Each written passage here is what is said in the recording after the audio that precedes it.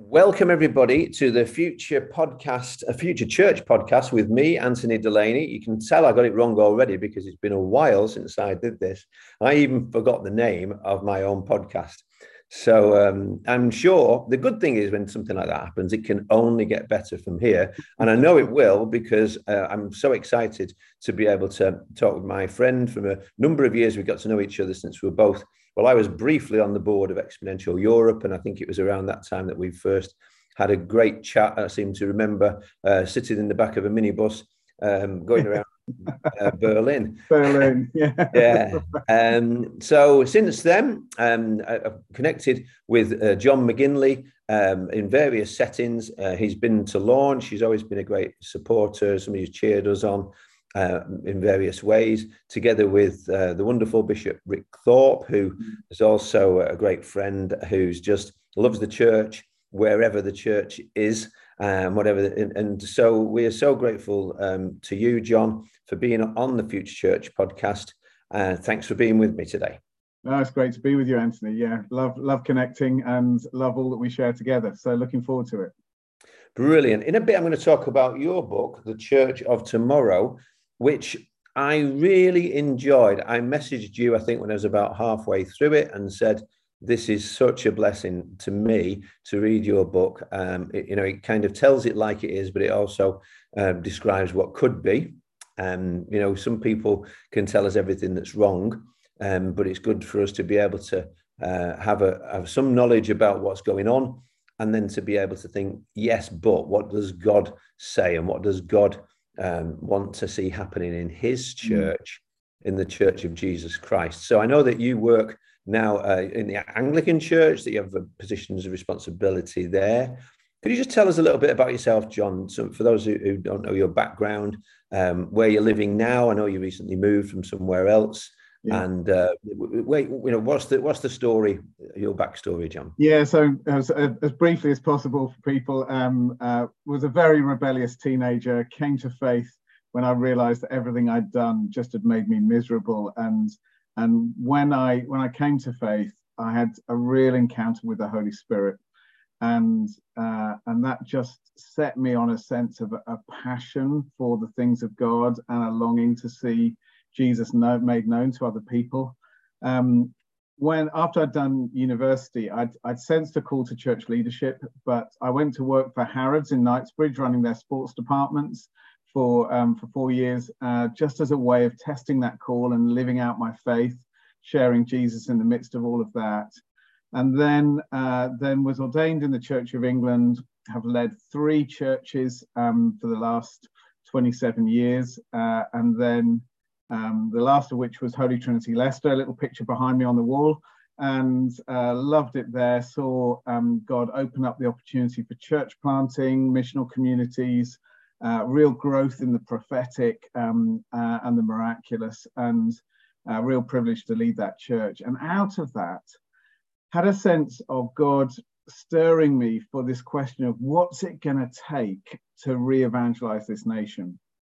And what I had as a conviction was it's going to take thousands of new churches in order to see new people come to know Jesus. They need a connection with a living church that's close to them.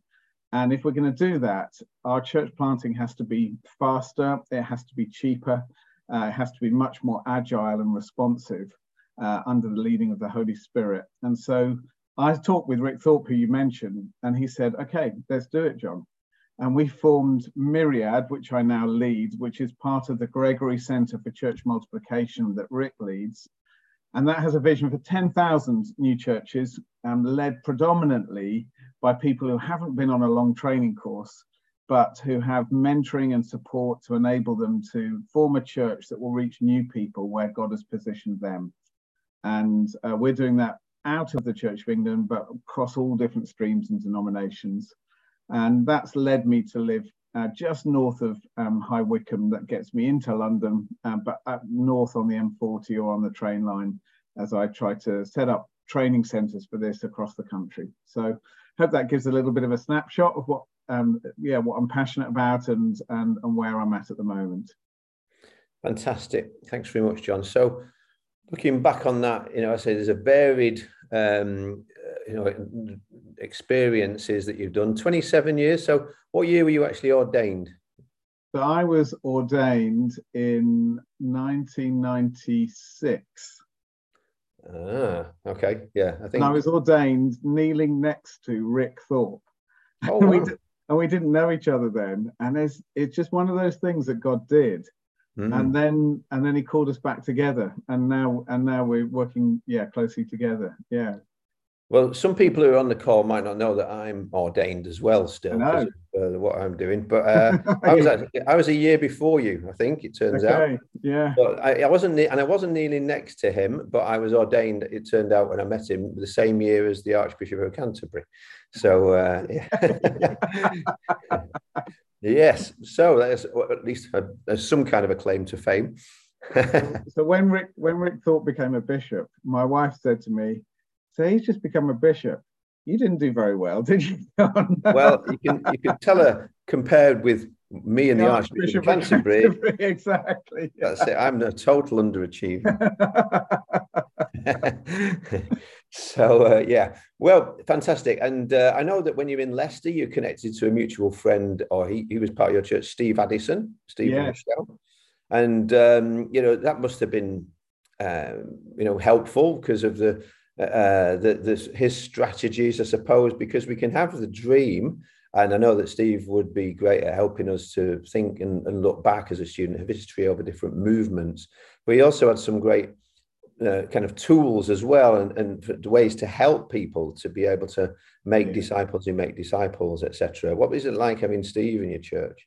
Oh, it was just the greatest gift that we could have had. I met him when he did some training that I attended, and he was in London at the time, and he was bringing is such a gift for us, bringing these principles from these rapidly multiplying movements across the world into the UK and saying, we've got to work out how this connects with what God's doing here, and brought those tools.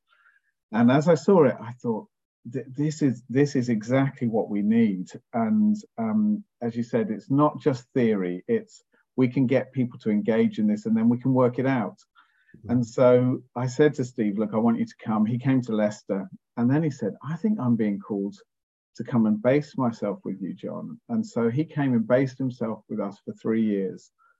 And we went on a journey, and that journey was of a leadership team that then had to confess we weren't living missionally day by day.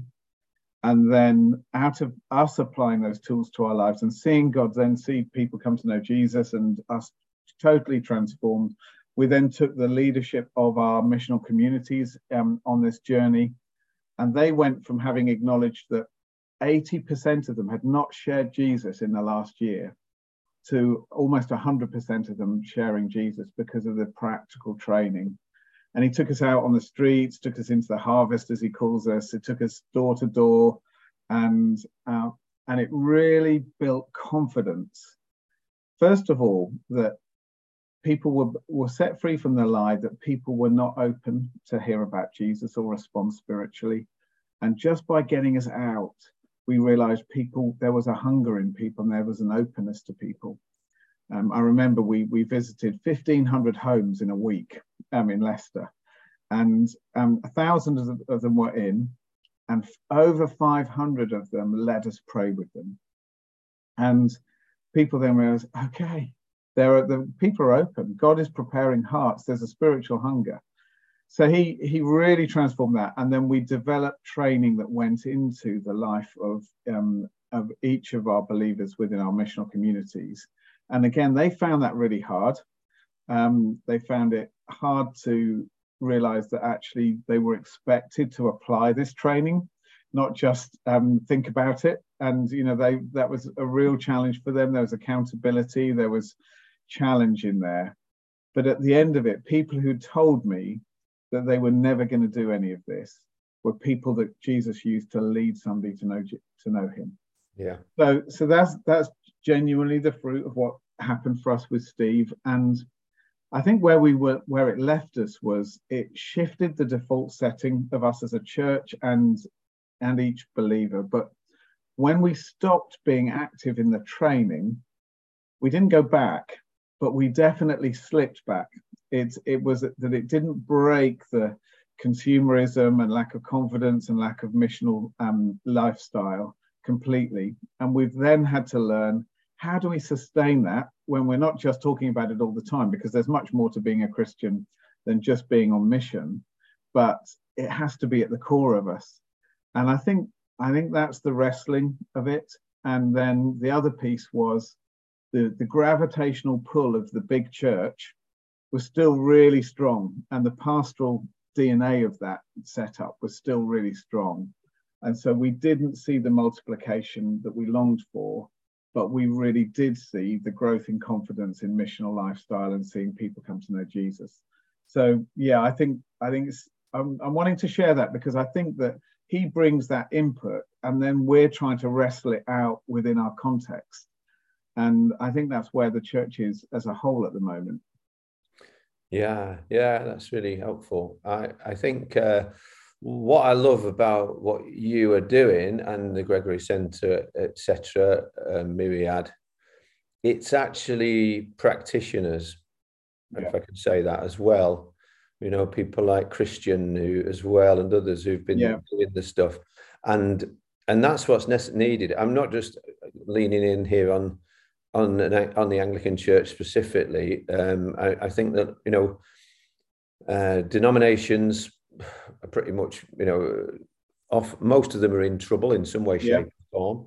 Yeah, at the same time, a lot of the money that is spent effectively, to me, it seems to often be spent on kind of managerial roles that in some ways seem like a specialism, but actually aren't anything to do with the mission of the church itself. And, you know, it's like if you were, I don't know, if you were running anything that was meant to be influencing people to change in some way, you know, I mean, for argument's sake, if you were running a garage trying to sell cars and you just had everybody in the back room sorting out the paperwork and making sure that was all right and sending out lists of how to, you know, do various things and pushing it, but you didn't actually have anybody there who'd ever sold a car who could speak to somebody and have some knowledge about cars and help them, you know, and answer questions and all those kind of things, you're not going to sell many cars. No. And, you know, so what encourages me is to be able to look at this kind of thing and think, well, it's leading the way forward because it's people who have actually, as you said, well, you worked in Harrods. Yeah. You've been with people, you know, helping them. You know, there's people say that, again, one of the declining issues you see in lots of institutions. So in the police, when I was in the police, we had people who ended up being promoted, and but they'd never, the phrase was, he's never seen an angry man. Yeah.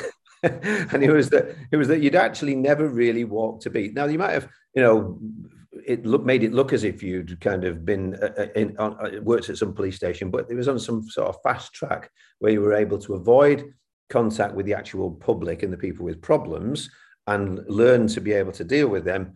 But you had a degree in something or another, and the next thing was they made you a sergeant, inspector, chief inspector above, and then you were telling others what to do. So what you're describing to me seems an empowering of the bottom up.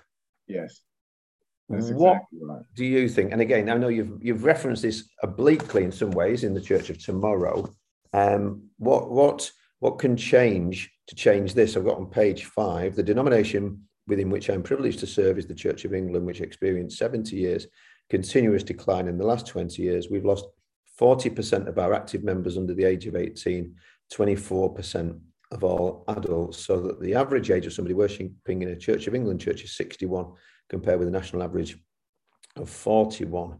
And you then quote Linda Woodhead saying, the greatest failure of the church, and that's the big church, not just Church of England, in our lifetime, has been its refusal to take decline seriously. We can only do so much from the bottom up. What perhaps needs to change in the way that things are done top down, do you in your opinion? So yeah, I think it is bottom up and top down. I think that the top down piece creates the environment.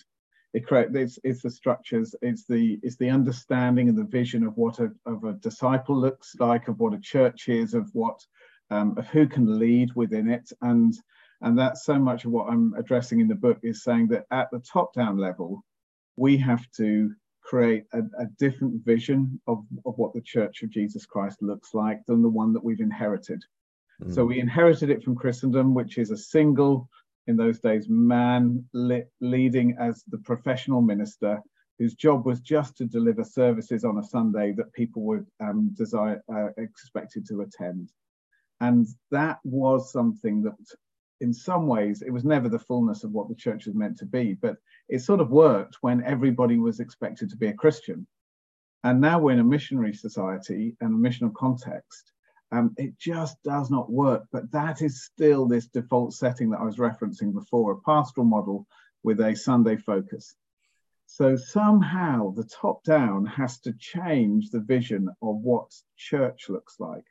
So in what we're doing with Myriad is we're saying somebody in their everyday life can experience the call of God, in which he begins to put on their heart that there needs to be a church that is close to either people that they work with, people that they live next to in a neighborhood that is not connected with church, in a demographic, a community, and they can be called by Jesus to form that church.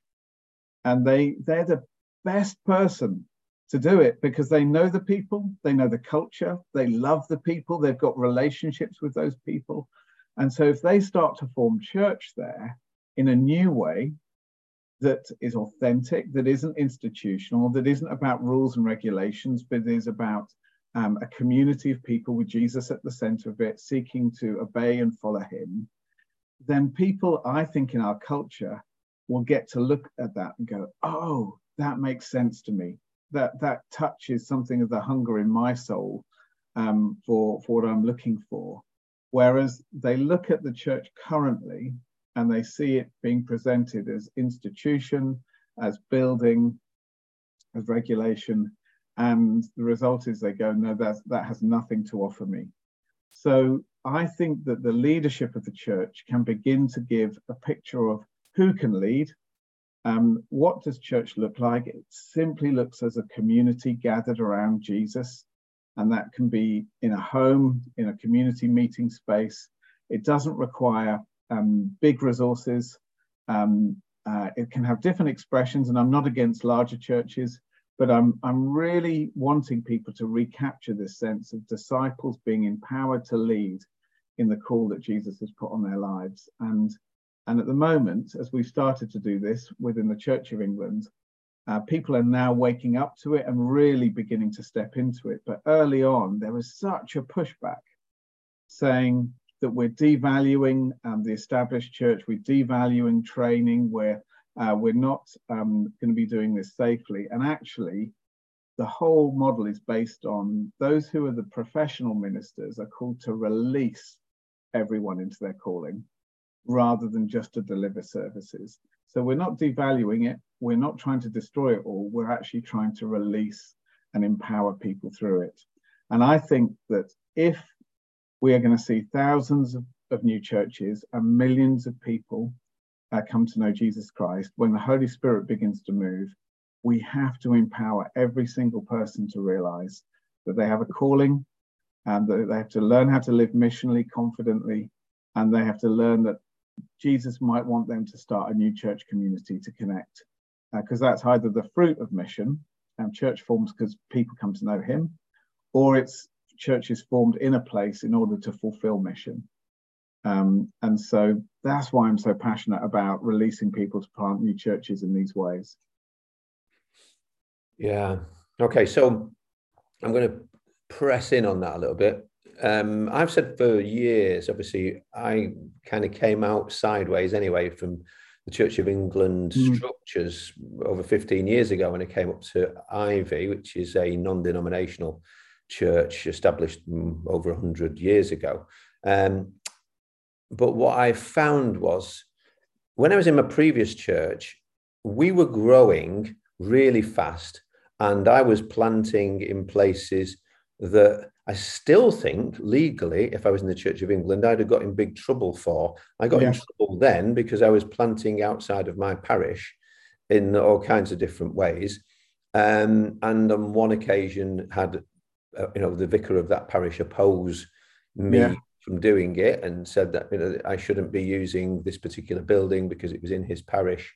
Yeah. I remember it wasn't my finest moment when he was kind of having a go at me. And I said, well, look, in there this week, they've had a New Age fair and spiritualism and yoga stuff going on. Is it only the Christian things that you're opposed to?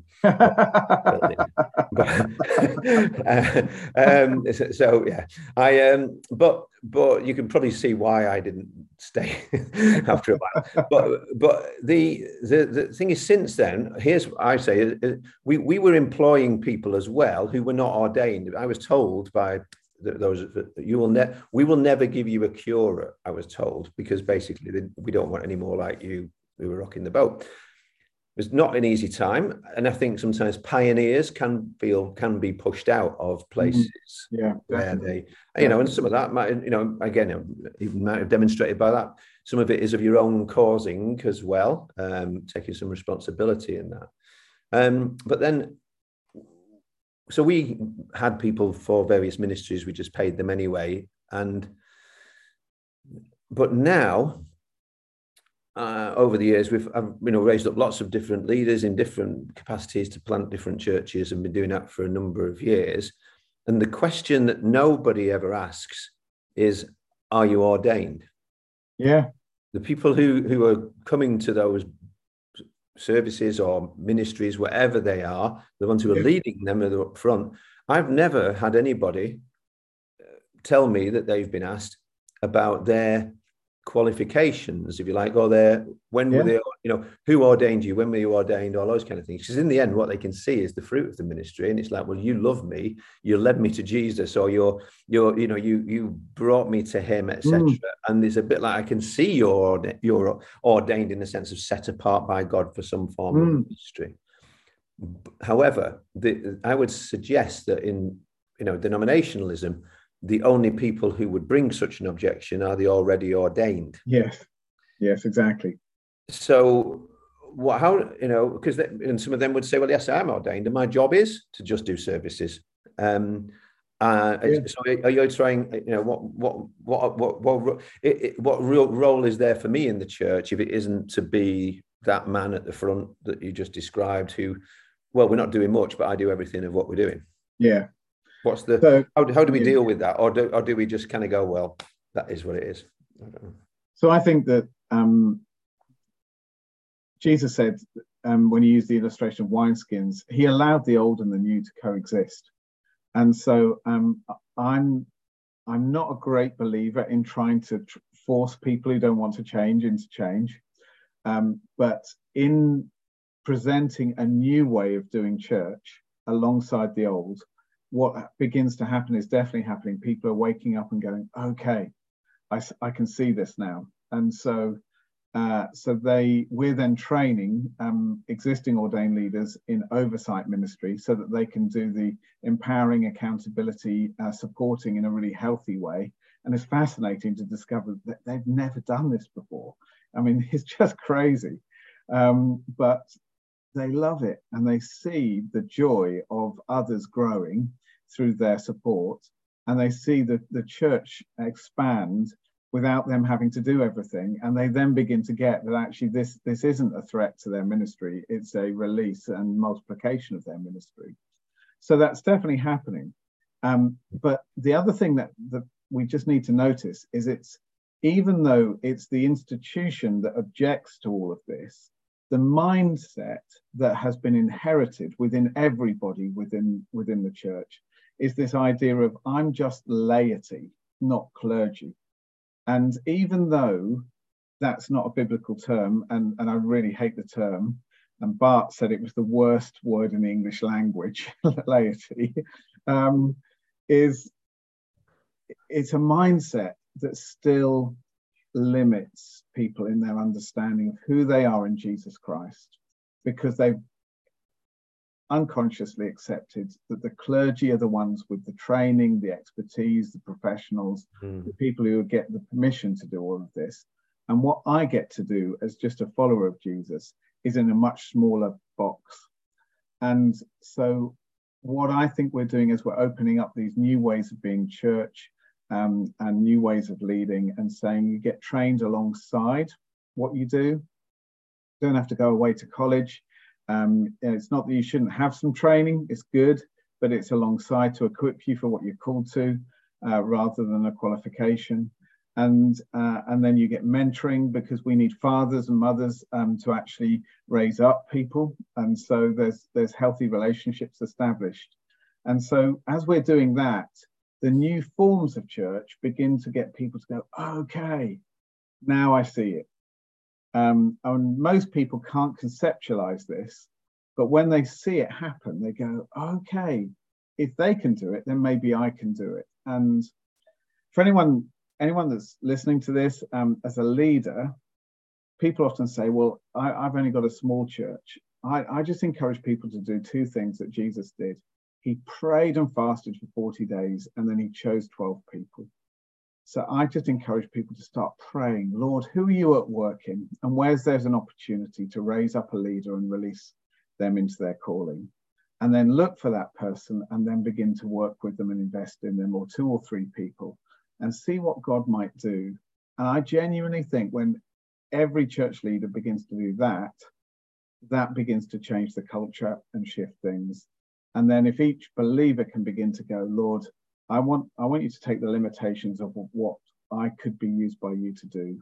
I want to step up into the fullness of what it means to live a fully devoted and authentic life following you, Jesus. And again, as we begin to open ourselves to that, all kinds of different things start to happen.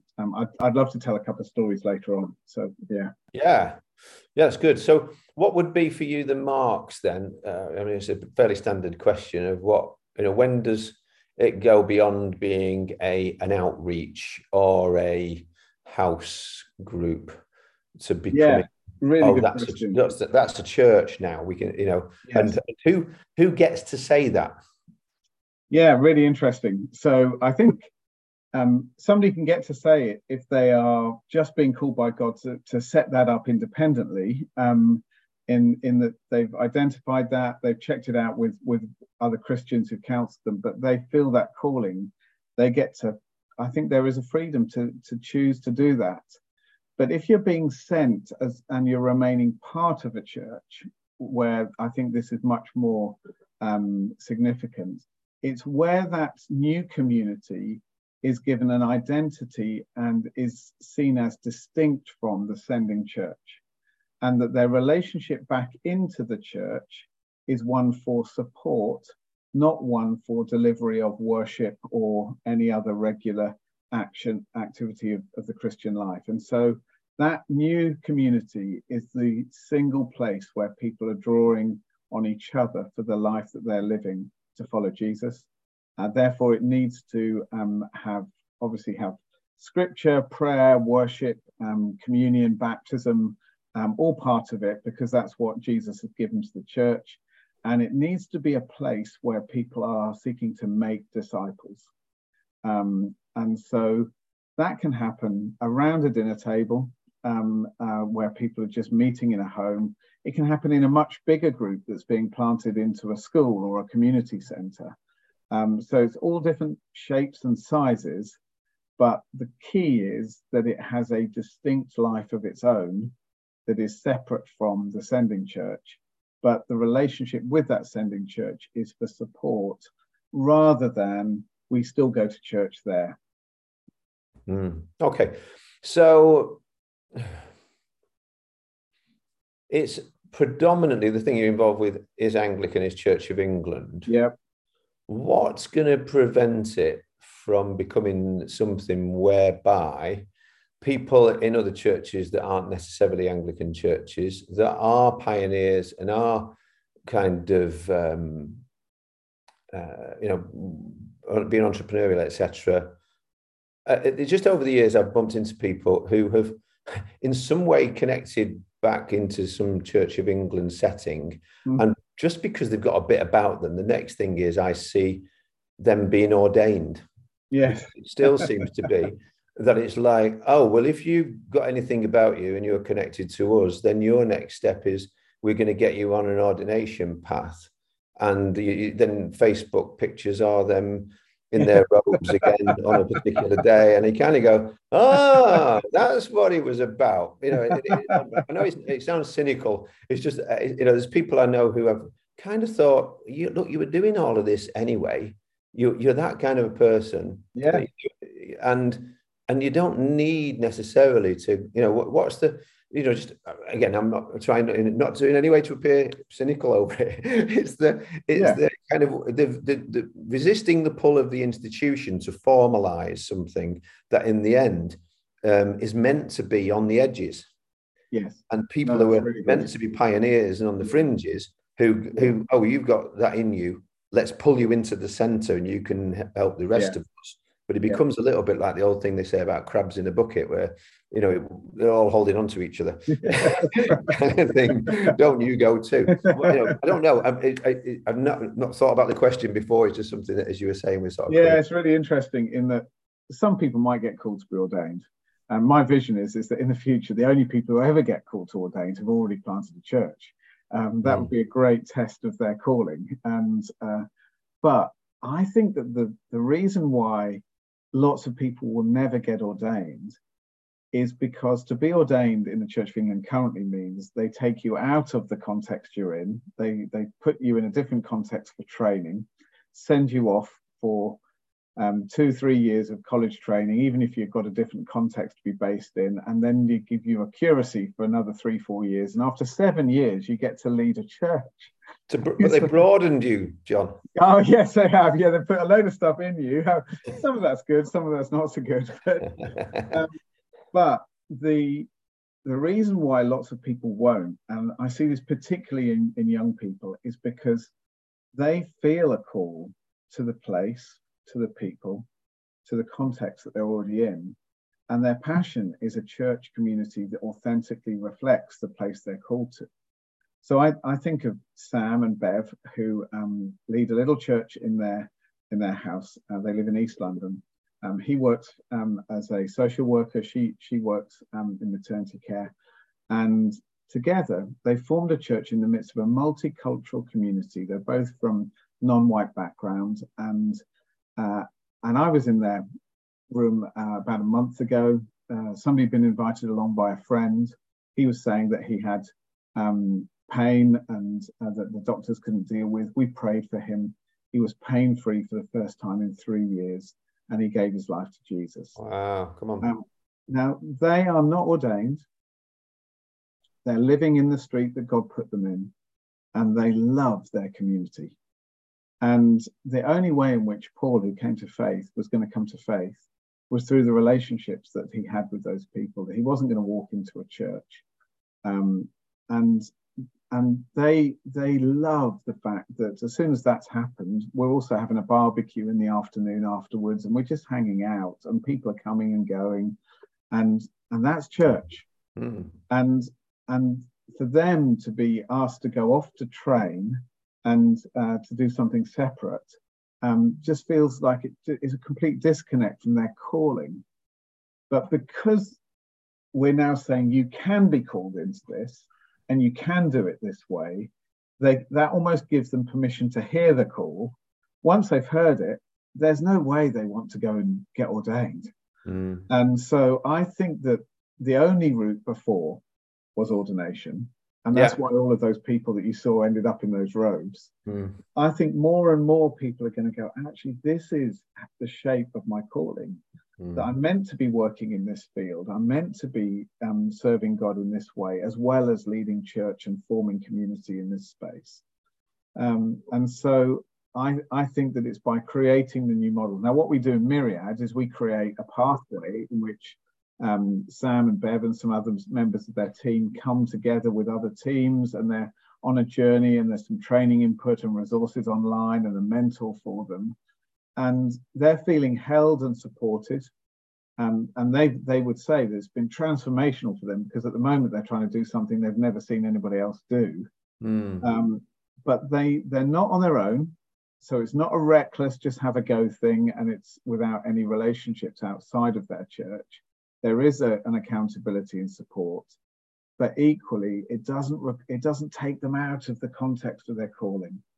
And that's why I think it's a new day. I really do see God doing something new. So, but if this was a Church of England specifically one, would they be allowed to do communion, baptize people? What about services that are authorized versus not? Is there any of that involved? Or is there is at some point a switch in bait whereby you've grown to a certain amount of size, and so now you have to pay your quota or whatever?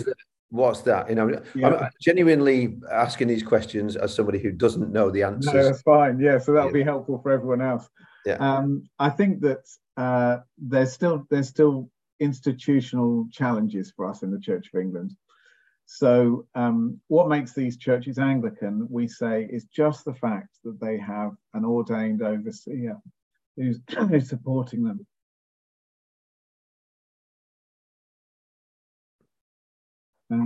Sorry, I'm just going to have a little drink.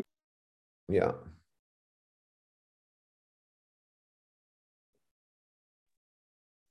So they've got an ordained person supporting them, like me.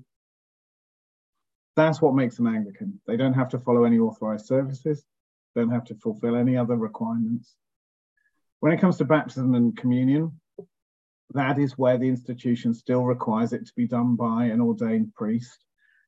We have ways of getting around that. So according to whatever the local bishop decides, there's more or less freedom.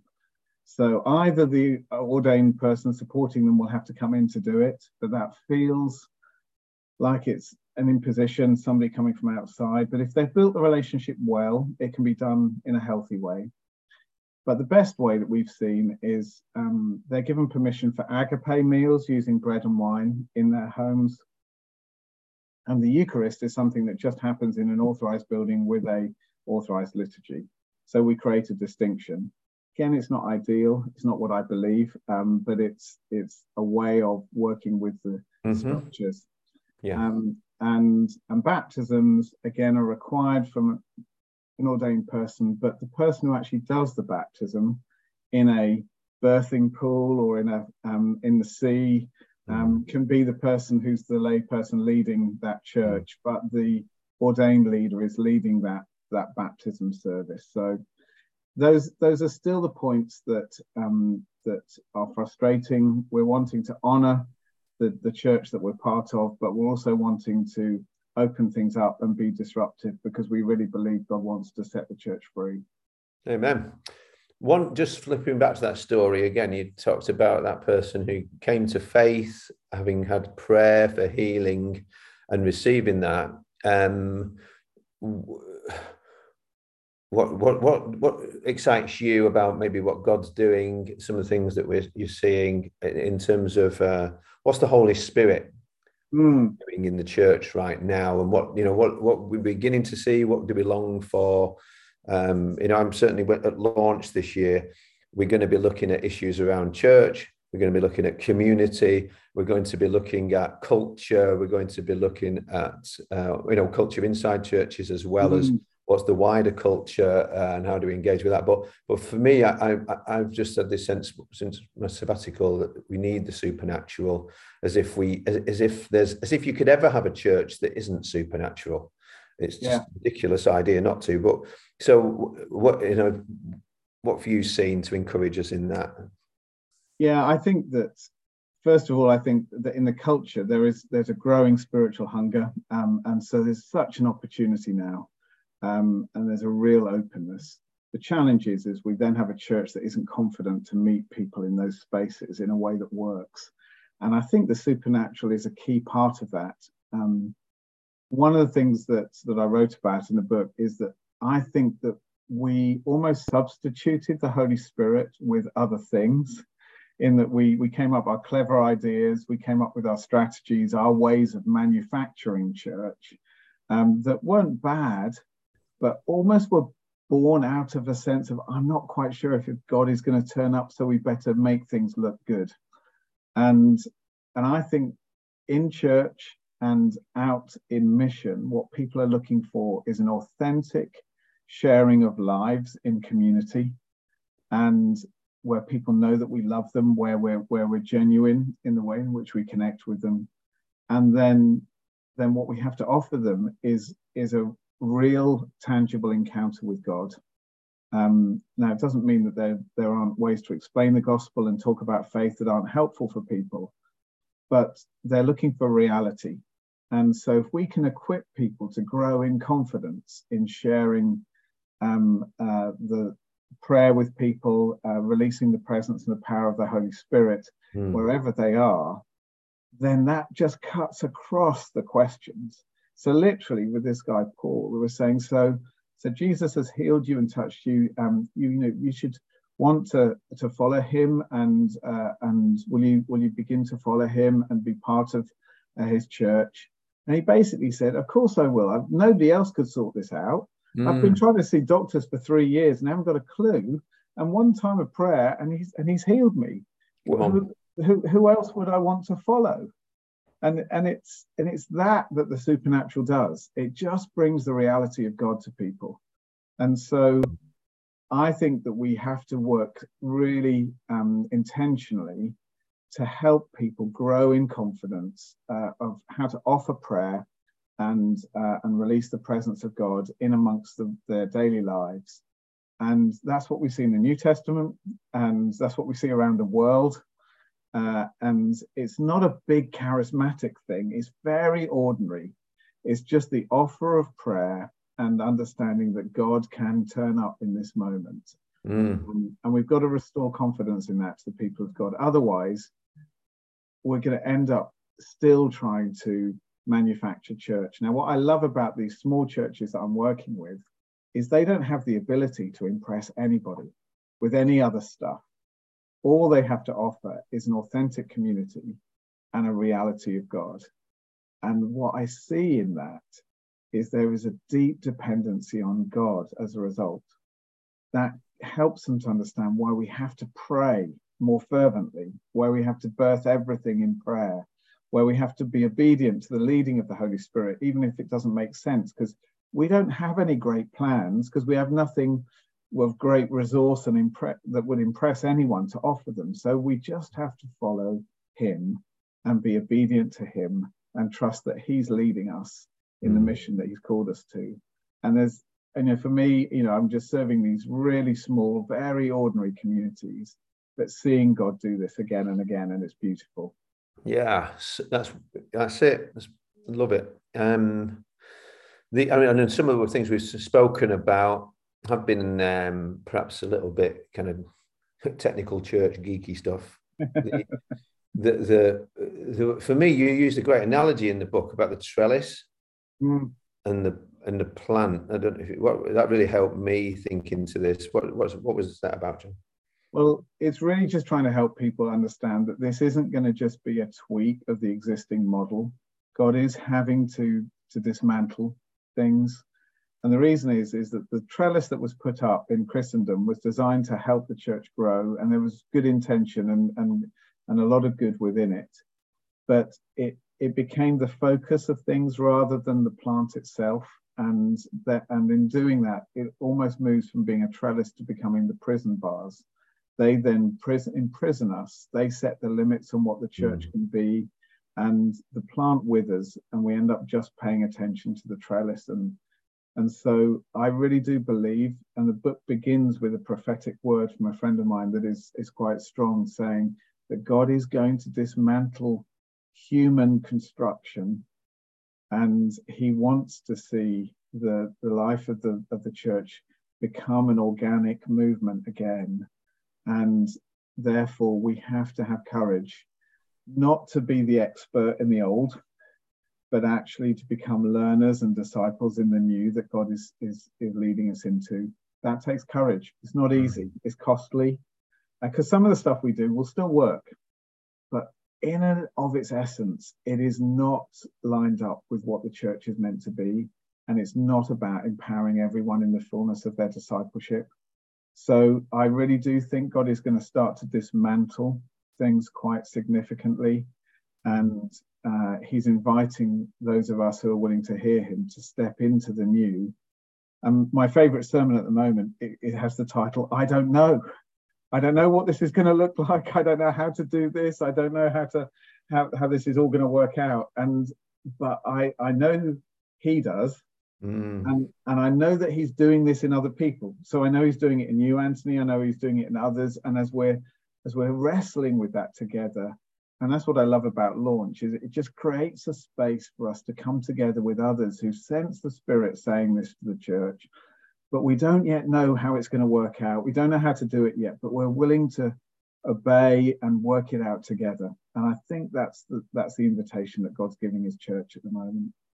Yeah, thank you for giving that mention of Launch. For anybody who's listening who doesn't know what it is, if you go to launchcatalyst.org, you can book on there, come and see us. There's some changes I'm working through at the moment about when and where, and it's a kind of a bit of a due to unforeseen circumstances. Some things have happened that have made it going to change to some extent, but we will be in touch with everybody who's booking on that before we do it all. But the other thing that I know that I was privileged to come down to the Y1 base at Harpenden a while ago, John, and you and I met, and you were involved with something called the Send, which many here may have heard of, but not others will have done, coming out of something before it called the Call. But could you just help us think into that? What's the Send all about? Yeah, well, another conviction for me in what God's doing with his church is that he's wanting to release the next generation to do church and to follow him in a way that isn't just a rinse and repeat of what we've seen. And so we need to be, those of our generation need to be those empowering, releasing leaders, not that we abdicate responsibility, but that we really empower them to do things differently. And the Send is a way that gathers young adults and young people from across all the streams to see each other, to connect with one another, to see what God's doing, and to come together in one catalytic event in which they say they're all in for Jesus. They're going to live a radical life of mission for Jesus in different expressions of that mission. And they've done it all over the world, in Brazil, in America, in Norway. They're doing it in South Africa and the Philippines this year. And in 2025, there will be an event in summer 2025 when we want to see thousands and thousands of young adults and young people come together for one of those events where they see they are part of a tribe, where they're not on their own, they're not isolated. Jesus is doing something in their generation, and he's calling them to be all in for him. Now, the reason why this is so significant is their generation, 18 to 25, is the smallest generation of Christians we've had in centuries in this nation. Probably 1% of their population attend church regularly. And if they don't live for Jesus radically and reach their peers, then the church is in genuine crisis. And so I really do believe it's right at the top of God's agenda. He's made this possible for it to come to the UK. I think it is something of God. And you can find it at thesend.org, and we'll be giving more details when we've got the exact date and location for 2025. So thanks so much for the opportunity to mention that. Oh, it's good. Our mutual friend I was on a call with last night, Emma Stark, and she was talking about what we need to give young people that we haven't given them is a burden.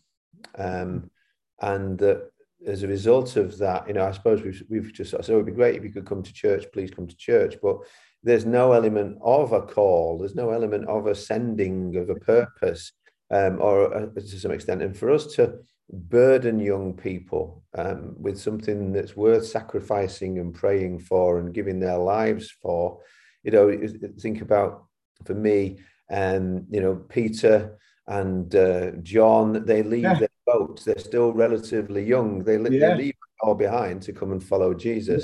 Whereas we just have presented Christianity as some kind of add-on that may therapeutically help you with your struggles, rather than actually saying, you know what? Take up your cross and follow him. Mm, And the way to live is to die to yourself and all of yeah, those kind of things. And so, you know, that's my prayer definitely.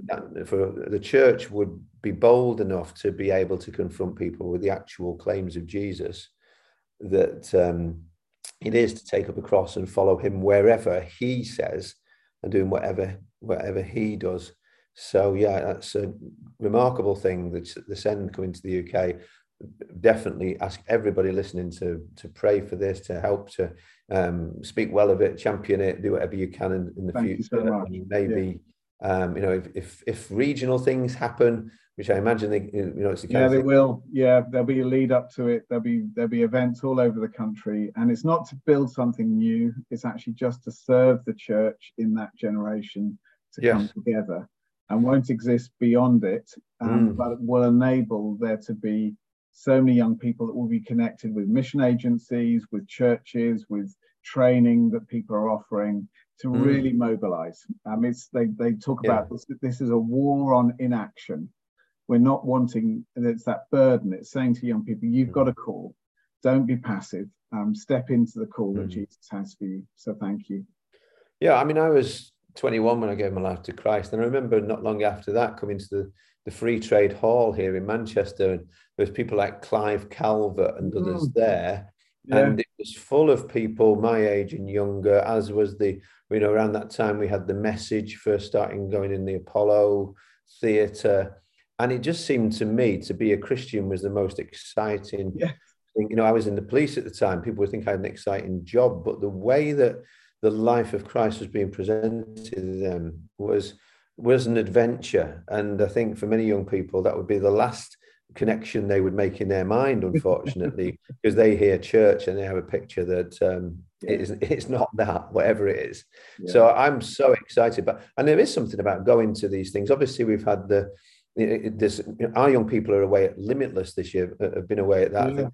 And I mean, the reports that are coming back from that are phenomenal for our young people in our church. That definitely. they're hungry for God, and Yeah, that is, you know, it's and they've actually got something that is so attractive to their yeah, peers in, you know, in the crises that they face and the lack of direction and the yeah, fragmentation of identity and of who am I today, who am I yeah, meant to be today, and they can't figure that out. And to be able to connect them with who God says they are and what God says they can do, I think the church has to seize this moment where it seems to be, to some extent, so hopeless, but we've got hope. So, John, would you, unless there's anything you want to say as we're closing out, I'd love it if you no, just prayed into that perhaps for us, and yeah, you I'd know, love to. we will be praying for you and the many hats it seems that you're now wearing, but you know, also for you and your family, and for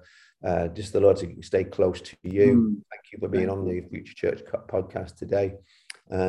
I'm going to close out. John's going to pray in a minute, but just say to people, if this has been encouragement to you, we're not advertising, we're not doing anything else. The best way you can help us would be to just like this, to comment, review, and maybe share with somebody else who you think might be encouraged. And I can't think of anybody, especially in church leadership, who wouldn't be encouraged by the things that we've heard today. So, John, why don't you pray for us, please?